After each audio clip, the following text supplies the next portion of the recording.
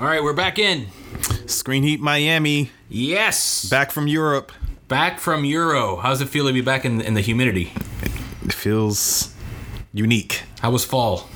Fall was great. Yeah? Yeah, it was a great time of year to be in Europe, Oh, actually. Nice. I can imagine. Yeah, it wasn't too cold. You just needed a jacket. Right. And it wasn't too hot, definitely. One cool point, and I noted this when I was in Venice, right there where Spider-Man shot. Oh, yeah. I was a little bit scared. Oh, man. Look at you. Yeah, but it's always cool, when you're in places that, you've seen the films and you really feel the presence. Right. Because they really utilize Venice in a big way. So yeah, for that film, obviously it's very popular in the Bond films as well. St. Mark's Square. Yeah, that's it's definitely a very cinematic city. A lot of cinematic things going on, though. Yes, yeah, we've got a great lineup today. Our special guest is the producer of the upcoming feature film Critical Thinking, which stars and will mark the directorial debut of one Mr. John Leguizamo. Excited about this. Yes, a lot of great actors in that film, a lot of young talent. It's a true Miami story, and it's getting hot. I think it's going to be one of the hotter indies for next year. So we're excited to sit down and talk to Carla, and just kind of go through her journey. Well, I have to say, Mr. J.L. Martinez did an amazing interview. Thank you.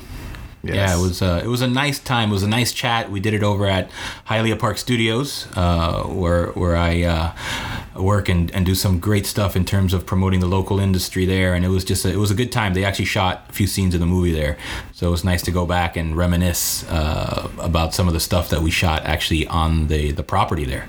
Took place in the 90s. Yes, it's a late 90s period, which we'll get into in the interview, but it's one of those weird periods. I can't really picture it immediately when someone tells me the late 90s. Maybe it's because I was in high school, so everything just still feels contemporary to me from that time. Were you breakdancing? Not a big breakdancer, no. No pop locking? No pop locking, blocking, no. No up rocking? I was more into rock music a little bit at the time, like alternative. Oh, yeah. I'm going to say something embarrassing. I used to be into Hootie. And the blow. Oh, man. I know. Only want to be with you. Darius Rucker. Darius. You're in his country stuff now? Yeah. Still around? Dude, he's like making money hand over fist. He is. Selling records. More records. Right. Yeah. He was one of those guys. So that's more of the vibe. I was into hip hop more in the early 90s. I listened to The Chronic, that kind of stuff. Yes. But, the rhythm, the rebel, without a pause. Yes. Yes. KRS-One, Public Enemy. That's right. That's where our 90s. But apparently it is a period film now. Anything, I guess, pre-2010. Even the early knots are considered period now. One thing you can't stop is time. That's true. It marches on. Yep.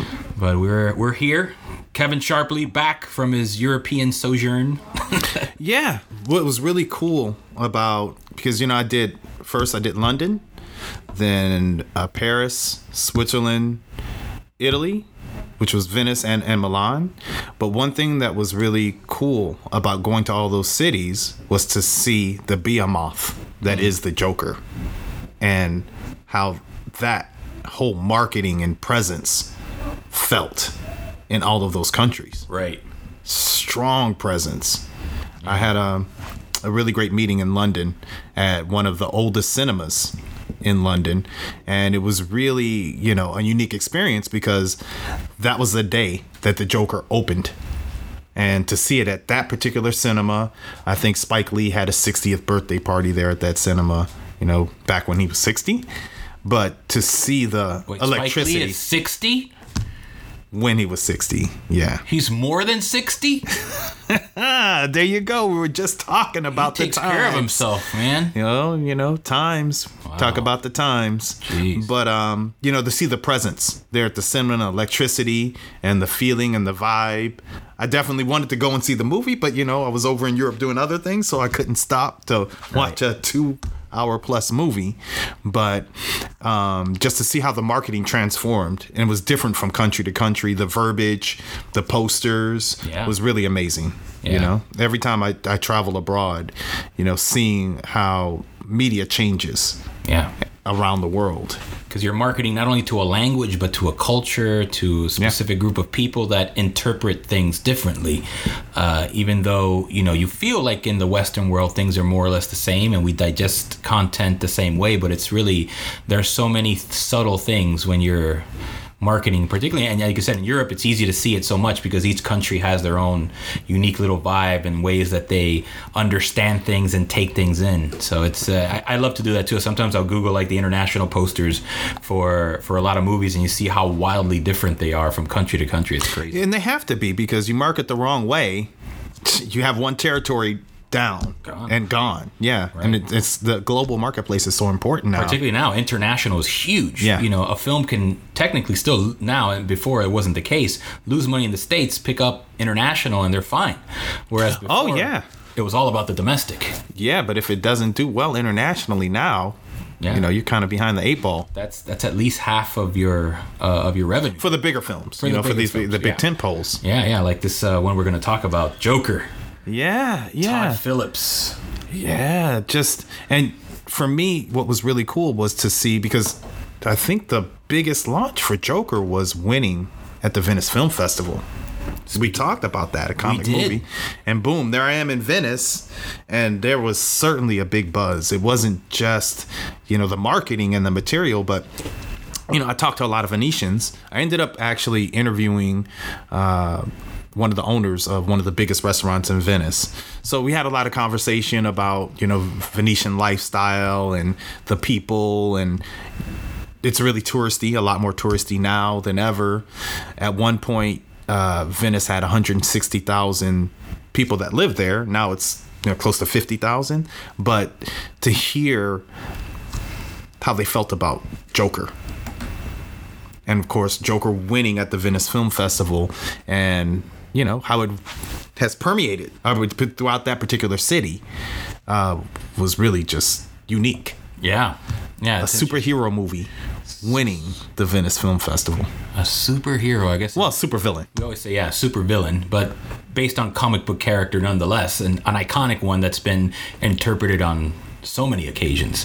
Yeah. And so, it is definitely interesting. And I did see the film.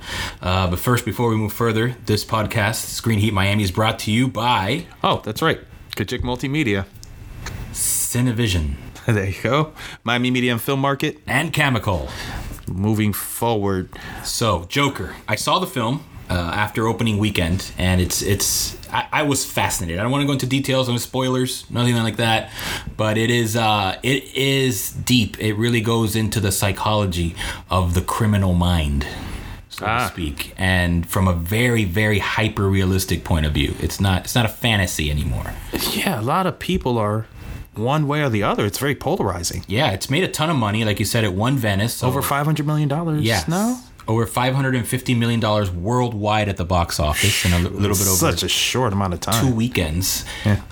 But it's been doing gangbusters at the theaters, and it's got so much buzz. But I think part of it is now the controversy of treating this subject matter so hyper realistically, particularly in what people are considering these sort of sensitive modern times, where it feels like the whole country is on edge already. And then this is, some people are saying, adding kerosene to the fire by introducing this character again in such a hyper realistic way.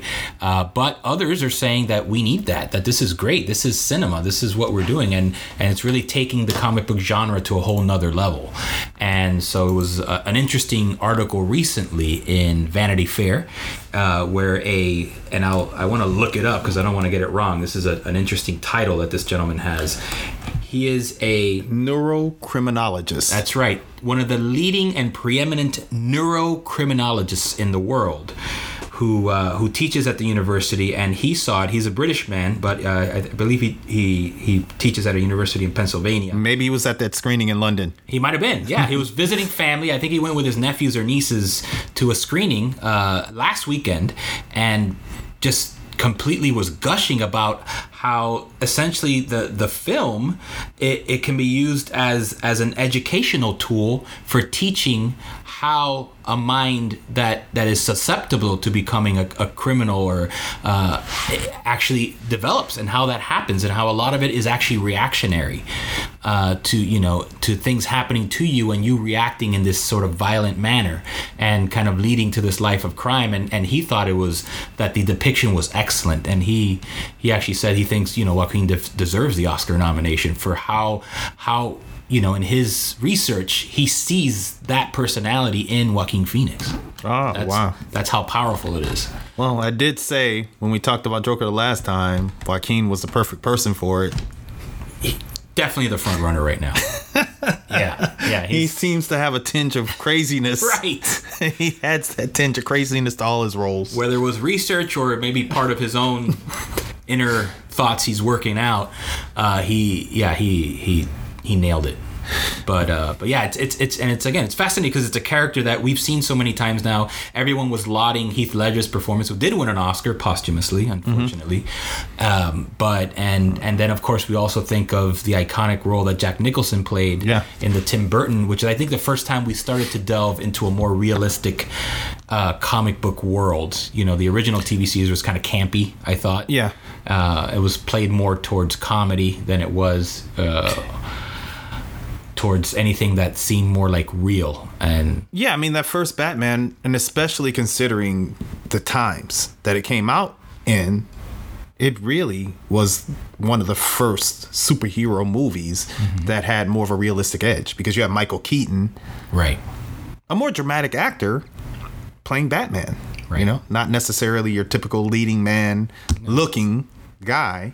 And his turn in that particular role, in the Batman role, was unique, especially for those times. But Jack Nicholson's turn as the Joker was unique as well, because he added so many different layers to that character. Yeah, obviously a different role. He set the tone. And I think that film, helmed by Tim Burton, and then the dramatic score by Danny Elfman, just lent a certain level of gravitas to the comic book genre that we hadn't seen. I'm also a big fan of the original Superman, the Richard Donner. I thought that that felt to me like there was a personal connection. Where it's funny, and I didn't mention that in the talking points, but there's been a recent sort of side controversy that Martin Scorsese thinks that superhero movies are not cinema, they're theme parks. But it's but this Joker turns it on its head. Like and coincidentally or ironically, it's based on one of his films, Taxi Driver. Right. One of the big inspirations, which, to be fair, the film also features Robert De Niro. And so the references are beyond obvious in the film. Yeah. And so it's interesting that he made that comment now. I think he was referring more towards Marvel movies. He didn't really single out the DC universe in particular. I think he was talking more about sort of the Marvel sort of storylines. But I can see how I think Warner Brothers has more flexibility with the DC universe than Marvel has, being under the Disney umbrella. Yeah, and you know what? This is huge news. Kevin Feige now. It is Feige, right? I think we talked about that. We did talk about it. Feige. We're going with Kevin Feige. Yeah, but now he's the COO as well. Wow. Yeah, of Marvel. So he's taken over all the responsibilities in terms of the artistic direction, and that's television, the comics, every piece of it. Yeah. So that's interesting to see that turn in the Marvel universe, and now seeing this sort of distinction, because DC was having its moment, trying to feel its way through. And they stumbled. Post Right. Nolan.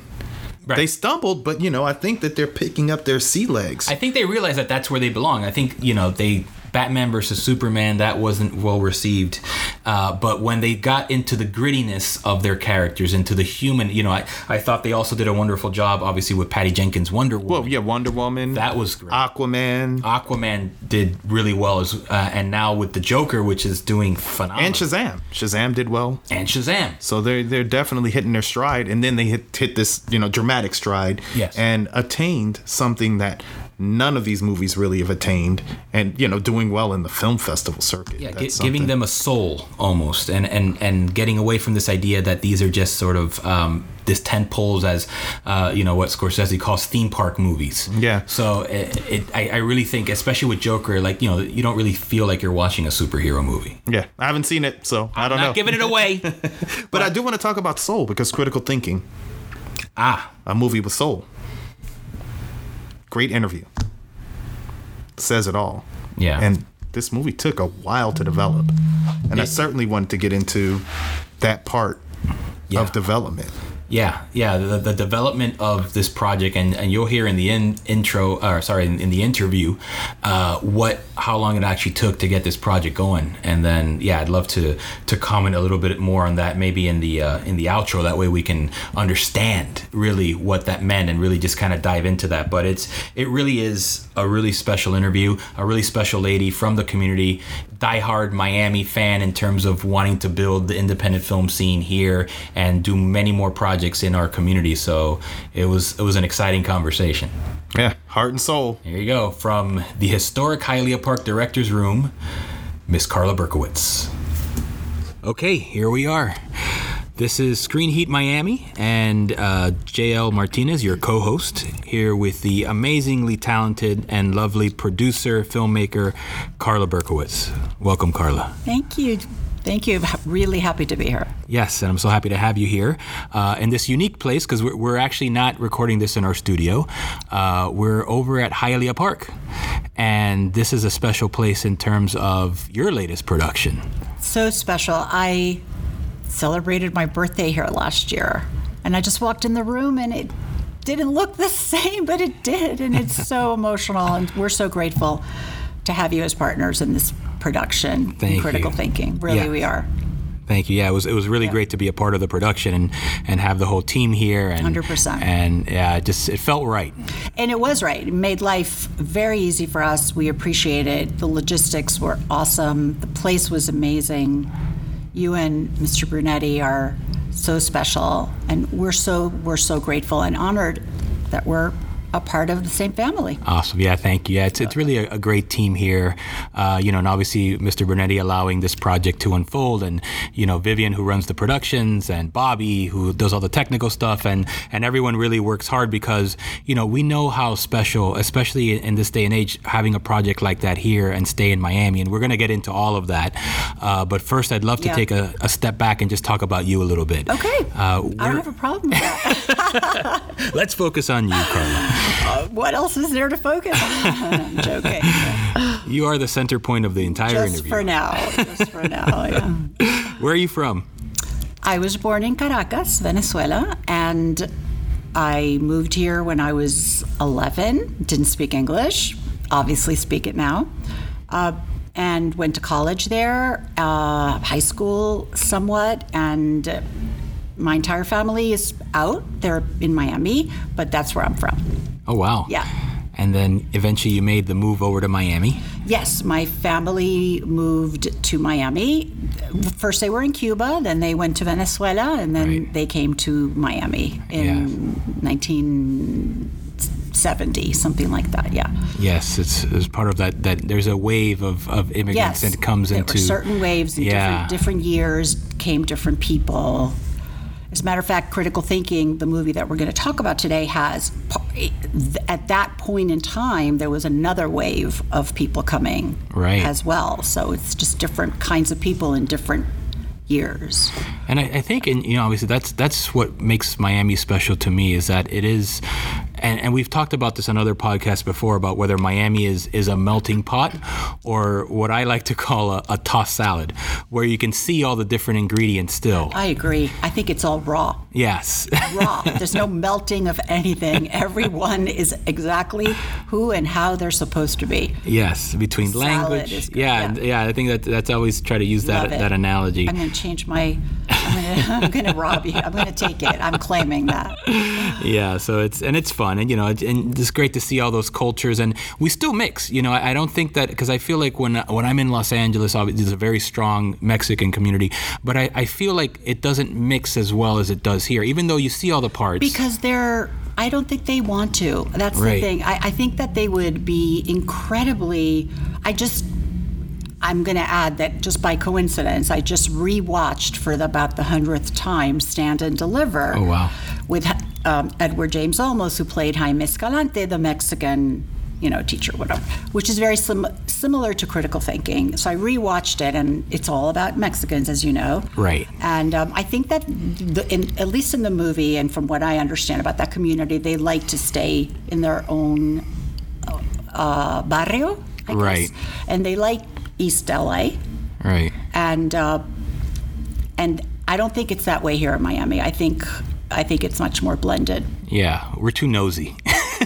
We always want to know what's going on everywhere. We are. And everybody wants to know what's going on with us. So. Yes, chisme, they call it here. Yeah. So you grew up in Miami, and what sort of first inspired you? What did you know that this is what I want to start to do with my life? Yeah, that's a good question. I was in theater my whole life since I was a little girl. Oh, wow. Even before I spoke English. My whole life, musical theater. Then I was a director, growing up.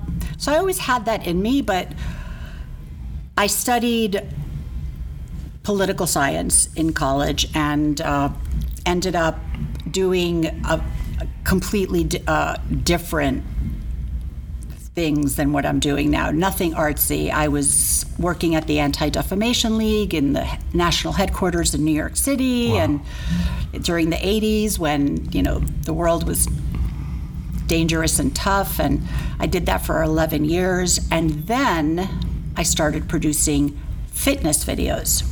Wow. So I've done almost 17. So I'm pretty much done with that. I did. Yes, that was like the Jane Fonda era, and I was one of the first as well. Wow. And I did about 17 of them, and from there, took a leap onto a bigger screen. Wow. Yeah. So that was your sort of foray into the entertainment and media space. Yes. It's pretty much similar to making a feature. It's just smaller proportions. You still have to get an idea, write a script, hire talent, make the video, sell it, distribute it. It's the same thing. It's just on a smaller scale. It's on a smaller scale, right. So what inspired you to, I guess, paint on a bigger canvas? I woke up on a Sunday morning and saw Tropic magazine in 1998. And I think I showed you the picture, and I can show it to you now, with one of the characters in the movie. And the picture was of him holding a chess piece with his dreadlocks all over the place. And the line on the cover said, "Chess in the Hood." And it said how an ancient board game helped these gangster boys get out of pretty much the worst school in the country, which was Miami-Jackson Senior High School at the time, right. an F school. It is no longer that. And I read it. I read the article, and it got me. I didn't get it, basically. And I said, "This is what? Like this has to be a movie." So the next day, I contacted Mario Martinez, who is the coach who John Leguizamo portrays in the movie. And that's what got things started. Wow. So you tracked him down. And what was that first meeting encounter with him like? How did you pitch the idea that you... I pretty much said 2 words to him and to the boys that I chose. Trust me. And that's all I said. And they did for 21 years. I haven't seen the film, but I feel like that's a theme. I think you're right. Yeah. I feel like that's a really nice thing to say. That's great. Yeah. And so it was trust me. That's all I said. Wow. And they said okay, and it worked out. So. Oh, sure.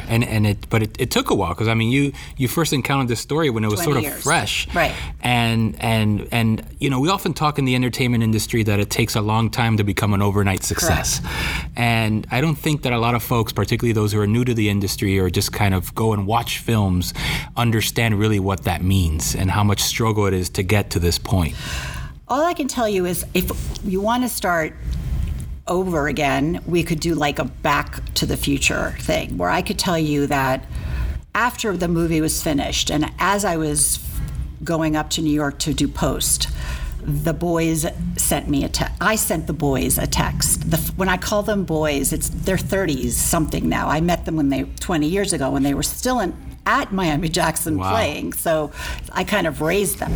So they said to me this, I said to them, I don't want to cry, but I said, I just want to say that I'm on my way to New York to do the post-production, to edit, and to make the latest corrections and make everything perfect. I'm so honored that you entrusted me all these years with your life and your story, and I don't know what to say. And so what they said to me is pretty much how we should start the interview. Not that we're going to restart, but they said, why would a woman like you care about kids like us for 20 years? Why?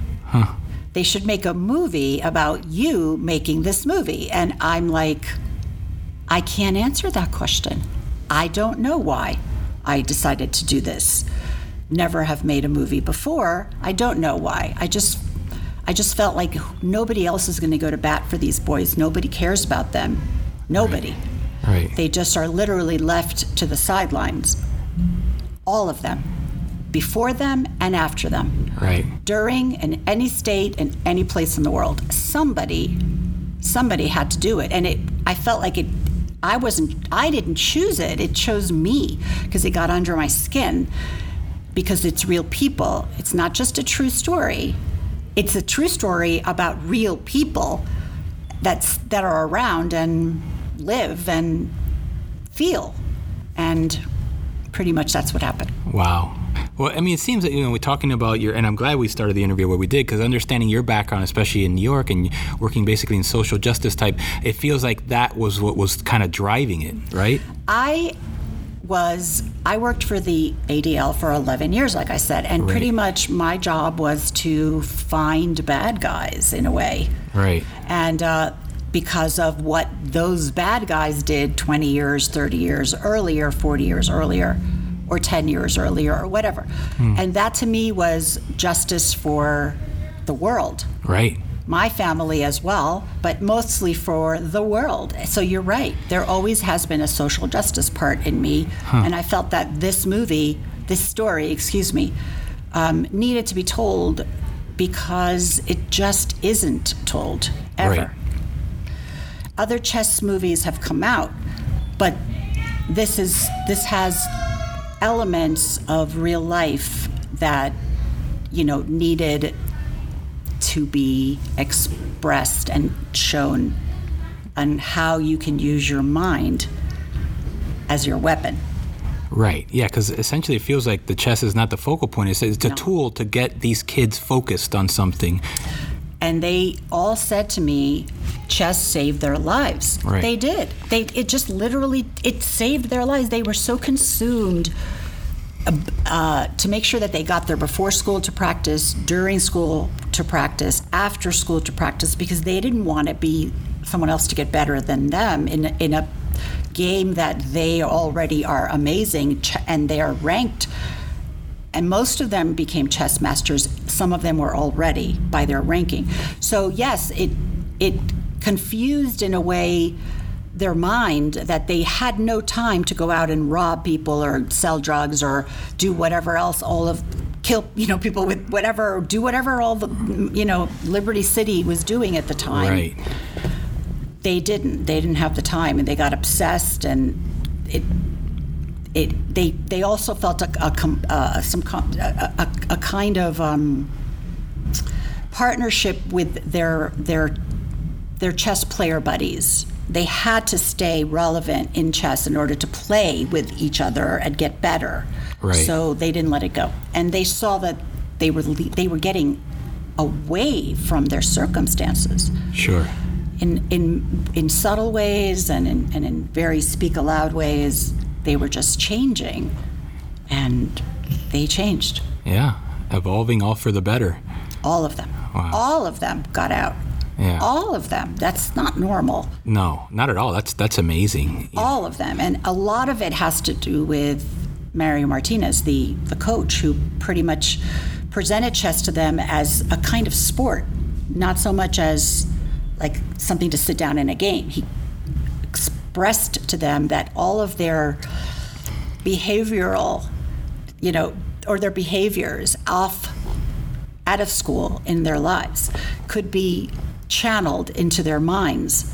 Right. So that doesn't matter if they were poor and Latino or African American or American or whatever. Right. It didn't matter what was going on behind the scenes. Sorry. It mattered. It equalized them Yeah. Yeah, no, that's beautiful. Yes. I mean, that's amazing. Yes. The only other time, and obviously it's different. You mentioned sports that it seemed like at the time also, and football seemed to be the only way out for some of these young people. And Yes. we've heard so many stories, but then again, it's something that you have to have a certain physical capability in order. You can't just Yeah. want to play. I have a 22-year-old son who plays football for Colgate University. Wow. And yes, I understand both sides of that. He's been playing since he was a little boy, and he's graduating this year. But you can't just want to play football, but you can just want to play chess. Right. You may not get to a grandmaster level, but if you stick with it, you don't need physical abilities, obviously. You just Sure. need mental abilities. And then we talk about gender as well, because And gender. there are also women and young girls that Oh play my as goodness. well, right? Some of the girls that played with these boys were ranked higher. And that's awesome. Yeah. To me, it has no gender. It has no station in life. It doesn't matter how much money you have or what you look like. It's pretty much thinking 10 moves ahead, Right. like in life. It's true, yeah, and I think that probably can prepare them for life even more And it than a did. game like football, which like you've proven it did. Yeah, and it did. And these kids and this coach, that's spectacular. So I wanted to jump back to you mentioned it took almost 20 years to make this movie. It took 21. 21 years from the late 90s until 1998 Yeah. to 2019. wrapping production when December of 18. Correct. Yeah. So Correct. what was it that finally got things really moving? Can you point to one single thing? Yes, I can. So it was just John landed in our laps. John Leguizamo landed in our laps. I worked with one of the producers, Scott Rosenfeld, about 15 years ago on this movie, and it doesn't matter. We ended up going in different directions, and then 3 years ago, he contacted me and said, I have somebody that would like to play the teacher, play Mario. And when that happened, it went into overdrive. Obviously I said yes. We started really just forming the team, as opposed to just people coming in and out of critical thinking life, and writing a script that we didn't like, and when we had to find another one and whatever. We realized that John didn't have all the time in the world, and we just kind of had to just buckle up and do it. Right. So once that happened and the financing came through and it was greenlit and all that, pretty much happened in 3 months. Wow. So you finally had like a schedule, like we have to make it happen. It has to fit in this slot. That's it. That's what I said. If it doesn't happen, it'll never happen. So Wow. it happened, yeah. Wow. Someone once said to me, if you need something done, give it to not just a busy person, but a busy woman. There you go. I can totally believe that. So, look, Wow. all I can tell you is Gloria Vanderbilt was 60 when she started her jean company. Really? So I don't feel like I'm far away from that, knowing that I did this movie when I was almost 60. Wow. Yeah, starting when I was 40. That's incredible. Yeah. It's such a journey, and now obviously you're at such an exciting point where the film is now in post-production, or you're finishing, and you're getting ready for that next step, which is Selling it. selling it. And how are people going to receive it once it's in the world? And we're living in a time now where the world, in terms of how we consume media, has changed so much, particularly over the last 20 years. 100%. So now, yes, you still have theatrical, you still have, the film festival world, but now you have all these new players, the Netflixes, The streamings. the big streamers. Which are allowed to win Oscars now, so that's Correct. the good part. Yes, and that's been a struggle within the industry. So, this film, I think, is coming out at such a unique time It is. where the entire industry is almost being turned on its head.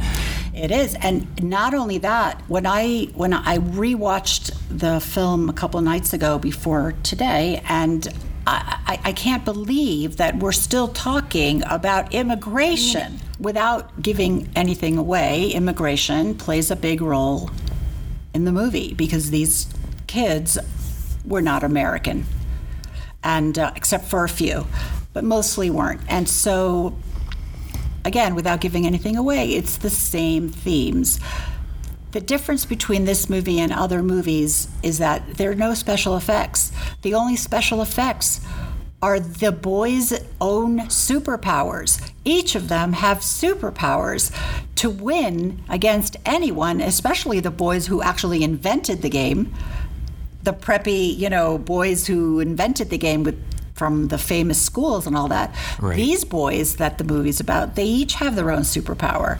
How to win every time against other more seasoned players. They just use their intuition and their gangster-like fabulousness of theirs. Would you say street smarts? Street smarts, big time. I prefer gangster smarts, but I like the street smarts, especially from the street that they were. Sure. But it's funny that you mentioned that because, and that's part of the storyline is that they compete against these sort of preparatory schools that are getting ready to go to places like Yale and Harvard. But again, the game itself provides a level playing field. It's the great equalizer of any game, because it's not the same in football. I mean, there are no equalizers in football. It's how you're born, what body type, whatever you are, but it's not like that here. So yeah, it really worked for them.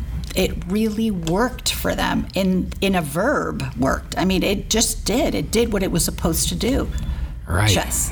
That's amazing. Yeah. So now I want to think a few steps ahead, and then we'll go back to it when Absolutely. it happens. In your ideal world, how would you like to introduce critical thinking to audiences? First of all, it's going to be I'm hoping for a release not on just a streaming service, but in movie theaters. I don't even want to say hoping. That's where I would like to see it. However, I think I was mentioning to you before, I would also like to piggyback the 9 other years that the exact same stories, some of even better, did happen of these boys. Some, obviously, every graduating class had their own style of how they won or didn't, because I don't want to give anything away, but pretty much that's how I see it. I see it coming out, and then I see it piggybacking with a TV show, kind of like Fame, when Right. Fame came out and then had a TV show. And I just feel that I don't have to do much. The movie pretty much speaks for itself. We do have, by coincidence, and it's a great coincidence, 4 All right.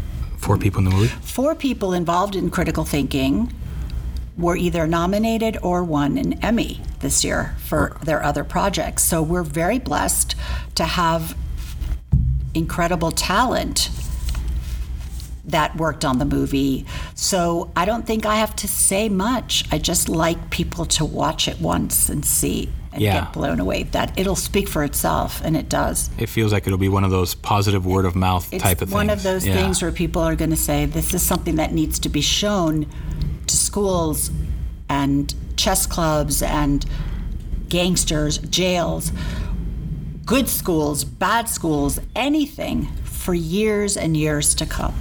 Wow. Well, I'm really excited to really see it. Obviously we were involved in the production with Hialeah Park Studios, but I am so excited myself, just as a fan, not only of film and cinema, but of Miami stories in particular.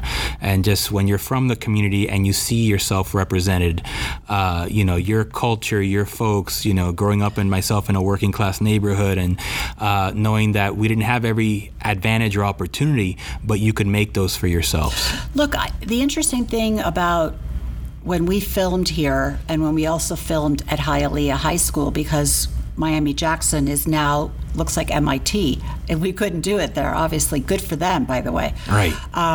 3 of the actors and one of the people that was portrayed went to Hialeah High School. Wow. Which is karma like you can't imagine. I mean, it just goes full circle, So they were acting in the place that in one of the classrooms that they actually attended. Yes, so it's really bizarre. That's crazy, and it's so funny. We're doing the podcast here. If you look up, it says the Tea Bread Lounge. So that was a another project that's shot here, and We got to change that to critical thinking. Yes, we will. But yeah, there is that connection to Hialeah Yeah. Senior High, which is I'm an alumni of that school as well. You are? I am. I went to Hialeah I didn't High. even know why I said that, but Yeah, that was my high school, and I always thought that it felt cinematic because it was such an open campus, and with the windows, it felt like it should be in something. and it is. And it is, and now it is, and I'm so excited that it's this project. So am I, because it was another. It seems like Hialeah, the city of Hialeah, including Hialeah Racetrack and Hialeah High School, just were very welcoming and incredibly accommodating, and I understand why. I mean, it kind of hit a nerve for all of us, Latino or Latinx, as is now it's known as. We're now Latinx. We're not Latino or Latinas anymore. Right. Yes, and I'm still trying to. I'm still getting it. Right? Yeah. Exactly. Is it Me too. Latinx, Latinx? I think it's Latinx. Latinx. I Okay. think, but that's just me. Yes, there you go. So it's it definitely is interesting. But yeah, it's really great to see those kinds of stories, and now given this opportunity and where all of this is going to go. So in terms of you now, the next steps. I know you mentioned a potential TV spinoff. Yes. Based on the film itself. Correct. Is there anything else? What else do you see for yourself as a producer and a filmmaker? You mean my next project after this? Yeah. I have a few that I would like to do. Okay. I have a few. I like real stories. That's my thing. I Right. like to tell real stories. I feel like there's room for people to tell other stories, other kinds of people to tell other stories. That's Right. fine. It just, for it to make sense and for me to make a really good movie, I feel like the story needs to have happened, and I'd like them to quote trust me again with Wow. respecting their lives and making sure that I portray. And I believe that, to me, that's what makes critical thinking so special, and my future and past projects have always been true stories. So that my next story may even be about my family. Really? Just may. Okay. Well, that could be interesting. Yeah, it's all about the Holocaust and both sides of my family Right. and all that crazy, crazy stories Right. that happened. So that may be one of my next projects as well. Yeah, and it's obviously such an important theme, Yeah. and when it's done well. When and it's done well yeah, and when it's true. and when it's true. Yeah. Exactly. You You don't have to make anything up. No, and that's why we keep revisiting that time period of I guess what you call the greatest generation. Right. Every one time you think, well, we've already done so much stuff about the Holocaust and World War II or World War I, Yeah. but there's so many stories. No, there's so many stories, and some are different. Like I will venture to say that my story is different. Really? It has other elements of other things that didn't happen to other families that either survived or unfortunately didn't survive the Holocaust, but we did. Part of my family did, and I believe that it's for a reason. Yeah. I don't want to say now because then you won't want to come and watch the movie, but it just has another element that didn't exist with other people. Right. So that will probably be my next project after we do the TV series. Now, I'm going to ask you the big question because Yeah, obviously you're going to for make your sure. film, your TV series, and this is a question I like to ask all, folks that are from here that Yeah. work in the industry. I'm going to assume this movie is going to be a huge success. You're going to have your TV show going. Would there be the temptation to move to LA or Never. New York, be part of the... I as long as I am not part of the scene, I'm happy. Really? Yeah, I'm not a scene person. Well, that's good. That's okay for other people. I work better in a more of a real world, more reality, and I don't believe any of my own articles or press. I don't read and go, "Whoa, that's me." Yeah. I like to stay real, and that's why I kept it here. Right. And it's because, I'm assuming, because Miami's home, right? It's home, and nothing else really is real, for real. And I just, no. So the answer is I'm not moving Right. anywhere. Okay, so now that you're here with us, Yes, we I'm can here have forever. a working conversation. Yes. So, where do you see the industry going locally here? We've had our share of projects. Obviously, we don't have the big incentive anymore, but luckily enough for us, I think why certain folks are still hanging on is because of projects like Critical Thinking. We had Moonlight a couple years before. It was shot, I think the producer told me, 3 months after the incentives expired, and they kept it here. And Good so what do you feel is going to make Miami relevant in terms of the industry and keep folks here and working? So we kept it in Miami because there was never a question in my mind to move it anywhere and cheat a location, ever. It didn't matter how much more money it cost because of the lack of incentive. My choice was to keep it in Miami. And at the end, we ended up doing great things by keeping it in Miami for people and for the movie, both simultaneously. And that's okay. You can do both at the same time. You can have a bottom line that you're looking at and make people happy and make a great movie at the same time. You can. But not everybody has that ability. Not everybody can, allocate extra funds to keep it in Miami. They just can't. It's a business decision or whatever. Right. I feel that the politicians need to stop being so political and bring back the incentives, because art brings incredible things to a community that you don't even know are going to happen because of it. It just, art and culture brings out the best in people and shows different sides of people that you would never see. And if you would just allow that again, especially in a world like today where it's so violent and so nasty out there, if you would just allow some culture to come back, and not just allow, but incentivize it, right, to a degree. Right. I think that crazy, great things can happen to a community. Yeah. And I just hope that whoever's listening to this podcast can just maybe take a thought about why. Right. No, you're totally right, and it's interesting that you mention the cultural aspect, because I think we do see the particularly the film and entertainment industry as a dollar and cents. It's a business, it's a commerce, but it's also an art form. It's also a culture, and I think what's unique about film in particular is that it helps preserve cultures, right? That's it. And times that we're going to look back on maybe 20 years from now and say, look at what Critical Thinking did. Look what Miami was like, not only in the late 90s, but when they actually shot the film. Because it was a horrible, horrible place. And that's what made the movie so amazing. Yeah. The fact that it was colorful, Miami, and dangerous. And it was going through its own... Elian Gonzalez was a little after the movie, but that whole thing was rising during the late 90s, mid to late 90s. Miami was a tough place to be. Yeah. And yet, in the toughest place of Miami, there was a tougher place. Right. And in that tough place came these beautiful souls that changed that. Those 10 years, they changed the energy of that school to the point where they looked at themselves even 6 months before and said, what was I doing? Look at what I'm doing now. And then they became buddies to other guys, and the younger guys looked up, and it changes people. Culture changes people. Yeah. You don't even realize it's so subliminal and it's so subtle.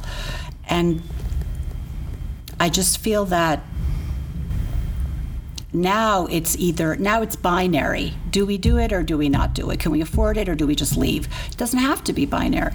Right. No, you're right. Yeah, it used to be more about the story and what best fitted, and yeah, there were times when you talk about color, and I remember they say similar things about Miami Vice, where you're talking now about the mid '80s, and it was all about the drugs in Miami, and it was either the old retired people on the beach, or right. And immigrants were seen as drug dealers and people involved in all that nastiness, and it felt like at least that show brought a freshness, a liveliness, a color. Absolutely. And speaking of color,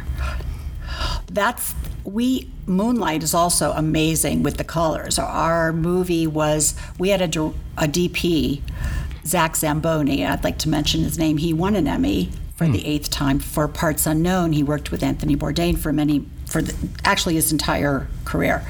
And he was the DP of our movie, and so the colors, the way it was shot, if anybody liked the way Parts Unknown or No Reservations or any of the Bourdain shows were filmed, come see Critical Thinking, because that's how it was filmed. Wow. And when you talk about true story, the fact that he comes from that sort of docu-series world. Correct. I think that there's something to be said about folks that shoot documentary and shoot true story. They have a particular eye. And that's what we shot it as a docudrama kind of thing.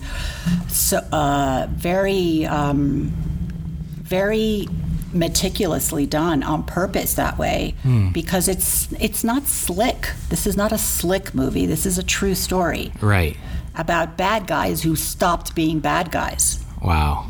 And became bad guys on the chessboard. Yeah, no, exactly. And especially when you're capturing something like, you're telling this very human story, but even just shooting a chess match, and like I said, I haven't seen the film, I'm so excited to see, how the matches themselves, and you're going into a game that's so small. It's not like a football field it feels like grand. This is it's a funny tiny that chessboard. You say that. We shot the movie like a sport, like I said, like chess would be a sport. Wow. So it really has no element at all of a small chessboard. It feels big. And I will not tell you why. Oh my gosh. I'm going to have to tease you to come and see why. I love it. I Yes. love it. But yeah, we didn't get too much into the technical aspects of the film, but obviously cinematography plays such a huge role. Color and cinematography was huge for us. Yeah. And music. I was going to ask you, because the film does take place in the late 90s, which is interesting because, I can easily just picture in my mind what the 80s, 70s, the 60s look like. I feel like the 90s, particularly the late 90s, it's very subtle. Yeah, right? But the colors came alive. If you look at like clothing, for example, even shoulder pads got big in the 90s. I mean, everything was big. Right. Big colors, big shoulder pads, big clothing, big shoes. Sure. It worked, and we made it work for us, and we stayed very true to, including the costumes, which Danny Santiago, who was our costume designer, he also did Sex and the City the whole time, Devil Wears Prada, he did all of that. Wow. We made sure that the costumes and what everybody was wearing was specific to a fault. We were lucky enough to get vintage FUBU jerseys from 1998 for the cast to wear as well. They lent that to us. So a shout out to FUBU. Oh, wow. Good for them. Yes. Yeah. It feels like a time for me, at least. It feels so close that you realize it's so far away, because you're talking about 2 decades later. So, yeah, to go back, even in terms of, you're saying the costume, the art direction, the production design. Everything. Even, I mean, this, I don't have to tell you. I mean, even if they were wearing headphones, made sure that they weren't the ones that right. Yeah, no iPods no earbuds. Yeah, no earbuds, right. Walkmans and bigger things. Exactly, and I guess I'm trying to think what would be popular there. Maybe the it was the CDs and the boom boxes and the boom boxes. Yeah. So that's very interesting. Yeah, and I remember here at Hialeah Park we had your art director here for 5 weeks, and he was Mark was Harrington. amazing. And shout out to Mark Harrington, who was genius. I mean, he made this place look like 1998 Miami. Yeah, that's a really hard thing to do. I don't think people appreciate it, especially at the budget level that you're working at. That's the thing. So we used, again, I'm going to shout out to Damon John from FUBU, because one of the best books he wrote was called The Power of Broke. And that's pretty much the mindset that I had. We weren't broke, but you have to act like think like you're broke and just get creative when you have a small independent movie budget, obviously, and that's what we did. Wow. Yeah. So I'm going to ask you one more thing, please, before we go, and this is something we ask a lot of our guests: is if you could talk to yourself when you were just starting this journey, what advice would you give? How old do you want me to be? Because I can go back till I was 9. All right, let's first give advice to the 9-year-old, and then let's say the version right when you were about to decide to go after this story. So what would you tell the 9-year-old first? So when I was 9 and didn't speak English and was getting bullied in school every day, if you would have said to me, stop crying, little girl, because in 20-something years, you're going to be making a movie about kids like you who don't speak the language, that get bullied, on and on and on. And I would have thought you should have been in an insane asylum if you would have said that to me, but that is exactly what happened. So I would have said that to my 9-year-old self every day after school. But 20 years ago, when I was 39, the entire thing shifted when I saw the article in Tropic magazine. And I spoke to the coach and interviewed the boys. That is what made a quantum shift in my mind to say, this is a chess movie that's not about chess. And it's about life and choices. And that's when everything shifted. And frankly, I did nothing else other than have children. Nothing else for 20 years. Nothing. Well, right. Somebody said to me during pre-production, I can't believe that you brought this out again after all these years. And I said, I'm sorry, I have to correct you. I didn't bring this out. I never put it away. It wasn't in a safe. The script wasn't put away on a shelf. This was a daily work. This was daily work for me for 20 years. Even if there was nothing really, quote, happening, I made things happen just to keep it alive and keep the energy there. And so that's the difference. Did I answer your question? I think, that was perfect. Okay. The last part then Yes. of that is, let's say there's a young filmmaker, producer, even here in Miami, that has access to a unique story. What advice would you give them in how to go about it? Tell the story. Don't worry about what's going to happen after or if anyone's going to see it. And make it for as little money. Don't worry about finances. Just work it out. Figure it out. You're creative. You're a filmmaker already. You know what to do. So think like you're broke and get creative and make it happen. And don't listen to noise. Wear blinders. Respect the process. Respect the discipline. Embrace the discipline. And just do it. Don't talk about it. Just do it. I love it. So I'd like to say this is the end of the interview, but I wanted this to be a continuation. Absolutely. I want us to come back after Critical Thinking's out in the world, and we'll be back at Hialeah Park getting ready for the TV version. How's Absolutely. And I'd love to bring Mario Martinez, the coach, that? with me. That'd be amazing. So you could ask him anything you want. Like, how did you really win that? Tell us the truth. You know? So this is not the end. This is to be continued. Absolutely. With Carla Berkowitz. Thank you so much for doing this today. We really appreciate it. Me. It's been my pleasure. All right, we're back in. Great interview. Thank you. That was fun. That was really exciting to reconnect with Carla after, it was almost a year to the day where they were filming at Hialeah Park. It was last December, I think, that they were there. How long were they there? They were there, they had a base camp there for almost 5 weeks.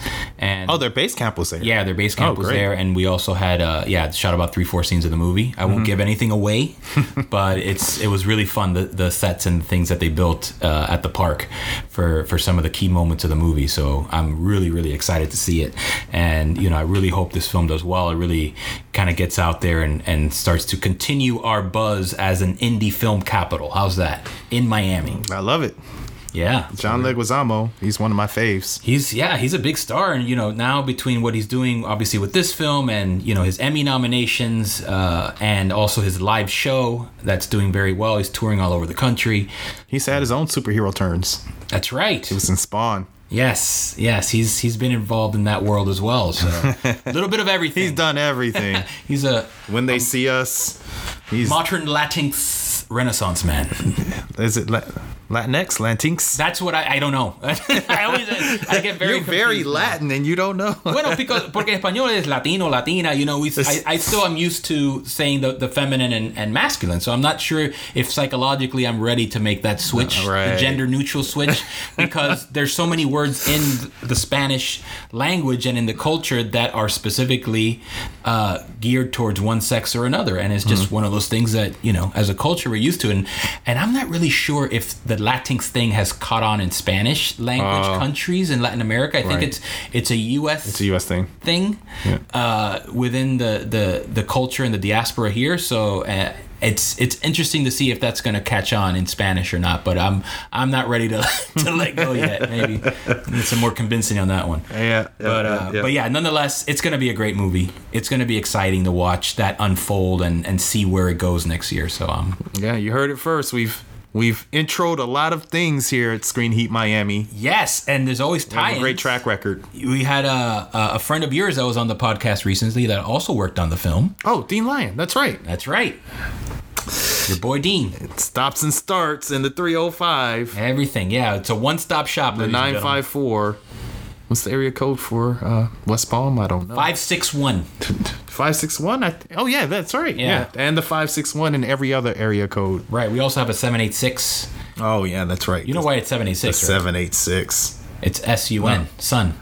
Oh, really? Yeah. Oh, man. There was an angle behind it. Okay. Not just a random set of I numbers. guess I'm going to have to get a 786. Screen Heat fact number 105. There you go. That's something else. Yeah. So yeah, it was interesting. We were touching a little bit on Joker. I wanted to mention that there is a film coming out this weekend, which is slated to top Joker. Maleficent. Yes. From the king of the box office to the queen now, and also a film that concentrates on the villain. Yeah. Man, people love villains. Yeah. That's another movie that followed me across Europe. The marketing that they're doing for Haunted you. Maleficent. Yeah, it was. Yeah. Every time I turned around, it was either Joker or Maleficent. Yeah. And it really hit me, when I got to the airport in New York. Everywhere. Right. Every screen, of course, it's Disney, but, they do this for the movies that are the biggest. Right. And also, like we said, have the gravitas baked in already. Yeah. So, every screen I turned around was Maleficent, every advertisement, every poster. So, it's tracking really well. Yeah, as I said, it's slated to do about 45, which would be huge, for this time of year in the fall.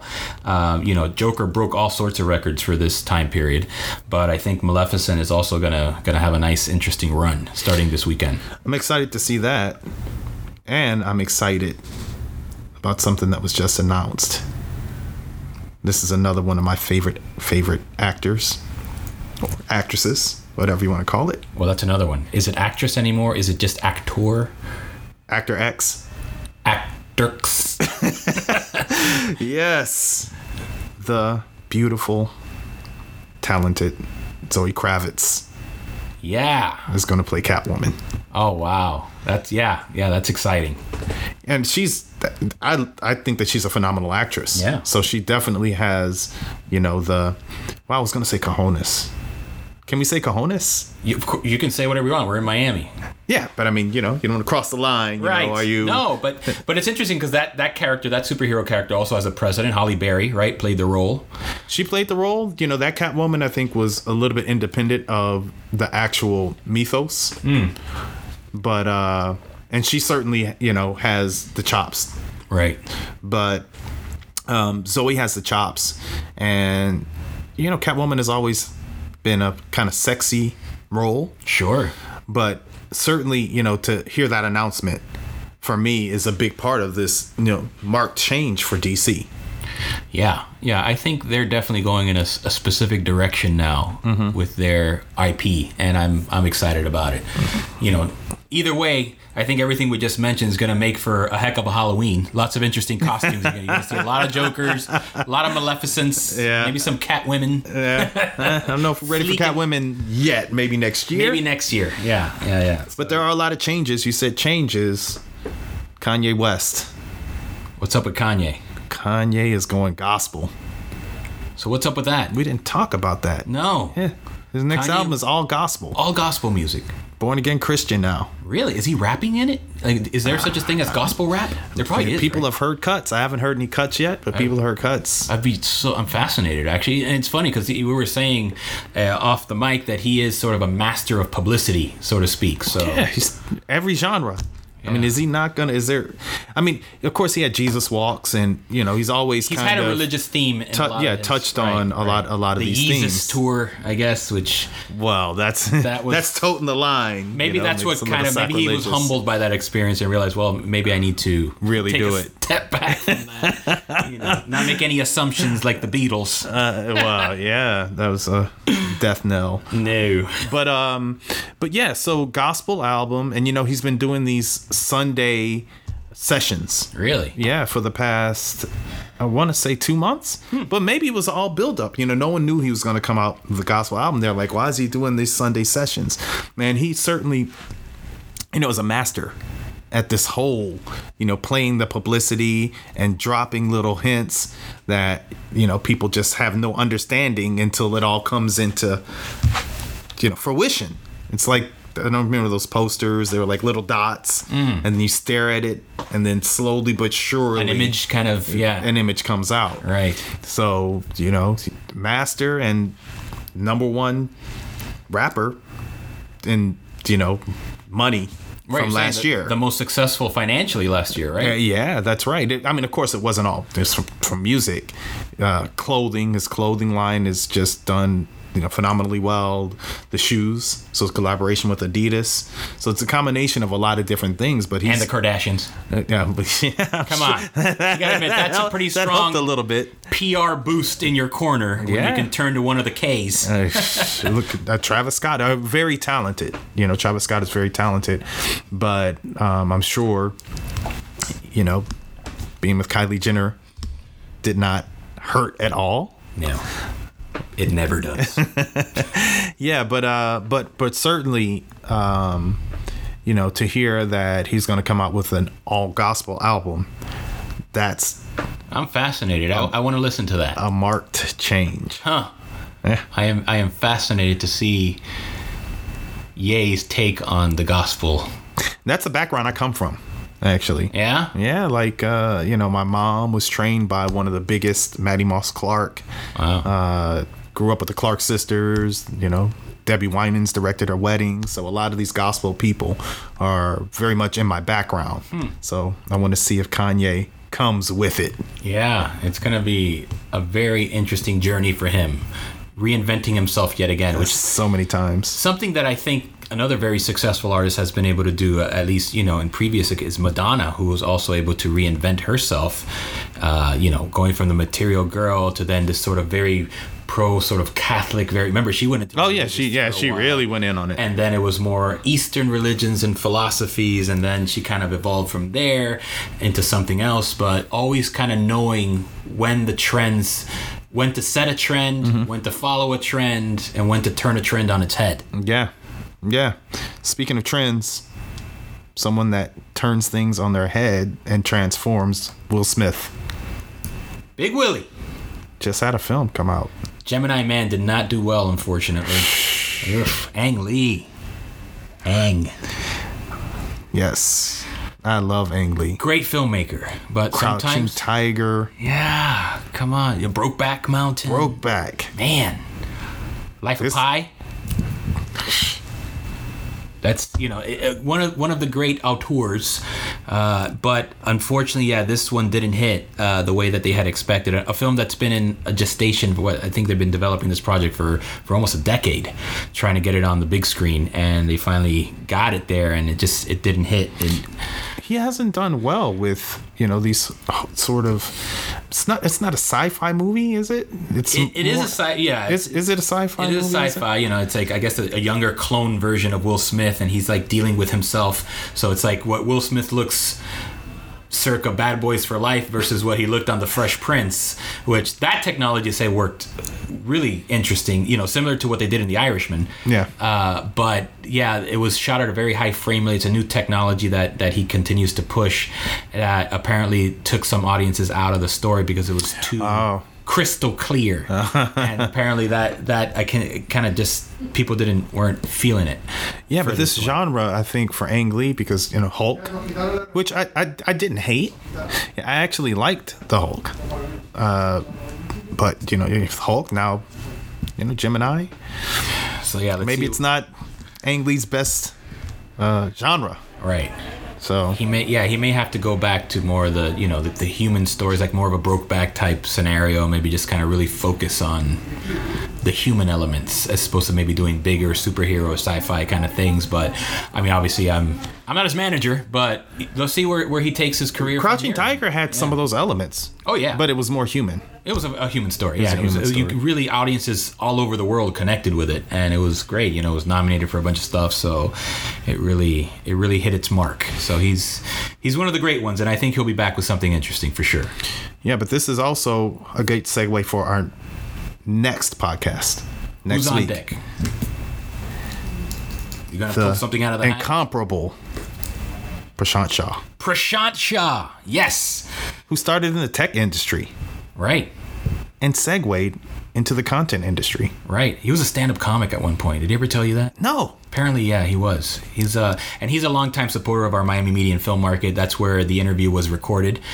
Kevin did a great job there. He was one of the original, let's say, interviewees at the conference, and not just that. I think he helped in the genesis of the Miami Media and Film Market. Yes, we're going to have our co-founder Patty Arias on to talk a little bit about how that happened as well. That'd be awesome. In our outro next week. Yeah. So she'll kind of give us the story behind the story. Yeah, and this is just a little precursor to the interview, but what's really cool is Prashant talks about how, you know, he's been on the forefront of a lot of the technological revolution and a lot of the big technology changes. Not only in the industry, but in general. And he saw content as being one of the big jump off points and the next evolution of the industry. And that's how he really got into it. And, you know, you look at what's happening now. He was a man that was really ahead of his time, and you're going to hear a lot about that in the interview. Oh yeah, big time international producers, worked in Bollywood, worked in Hollywood. Actually, his company I think is called Hollywood Bollywood. His daughter Emily Shaw is starring in his next film as well. She's lovely and talented. We got to see her at the conference, so a lot of great talent in the family. The Indian Zoe Kravitz. Yes, she's amazing. Yeah, I like Emily a lot. She's really cool, and she participated as well this year, and we're excited for the whole family. They're all work together. Even Prashant's wife, also they all kind of work as a clique, and it's great to see that a family affair. I'm trying to get my kids into it. They went on their first casting the other day. I don't usually share personal stuff like that, but I have to say this. They went on a Carter's casting call. Oh, all three. Oh wow. Yes, the 3-month-old, the 3-year-old, and the 6-year-old. Got them all in one shot. Oh. So let's see what happens. We're waiting for the call. That was cool about going back to Milan, you know, because that's my old industry, so my old stomping grounds. That's a great industry, man. Yeah, the modeling industry. Yeah, it's a business, and particularly in Miami, you have such a history here. Yeah, with the modeling scene. That was my segue: modeling, then to acting, and then behind the camera. Right. So, yep, making moves. Yeah, maybe you can be like the Smith family. Maybe that'd be great. They're all there. Everybody. Every single person. Yes. Oh, and this is the last thing. Jada Pinkett Smith. She just moved to William Morris Endeavor. Oh, she moved agencies? Yeah. Wow. Yeah. I think I remember because she's multi-talented. Yeah. People, you can't sleep on Jada. Don't her and her daughter have like the hottest show on Facebook? The hottest show on Facebook. That's right. It's their biggest show. She's had $4.5 billion total in box office of the movies that she's been in. Wow. Yeah. So she's a big, TV, film, talk show. Sure. She's multi-hyphenated. Doing it. Especially now that her husband's slacking off at the box office. She's going to have to pull... Come on, Will. Pull some of the family weight. Come on, Will. It's not cheap to maintain that lifestyle, the Smith family lifestyle. He has a few things coming out, though, man. So. Oh, no, he's great. He's Aladdin made a ton of money. What we got coming out next year? Bad Boys for Life. Ooh. What? Woohoo! You kind of sounded like Will there. Woo! Well, he just had Aladdin. That was a smash too. That was phenomenal. Yeah. But yeah, we're very excited. Maybe we'll get him on. We got to get Will. Come on, we got to get him for Bad Will, we're calling you. We will will him into existence. There you go. Going with the puns again. All right. So this was fun. This was exciting. Again, I am your co-host, JL Martinez. And you have Kevin Sharpley. Yes, and this is Screen Heat Miami. We will see you next week. See you then.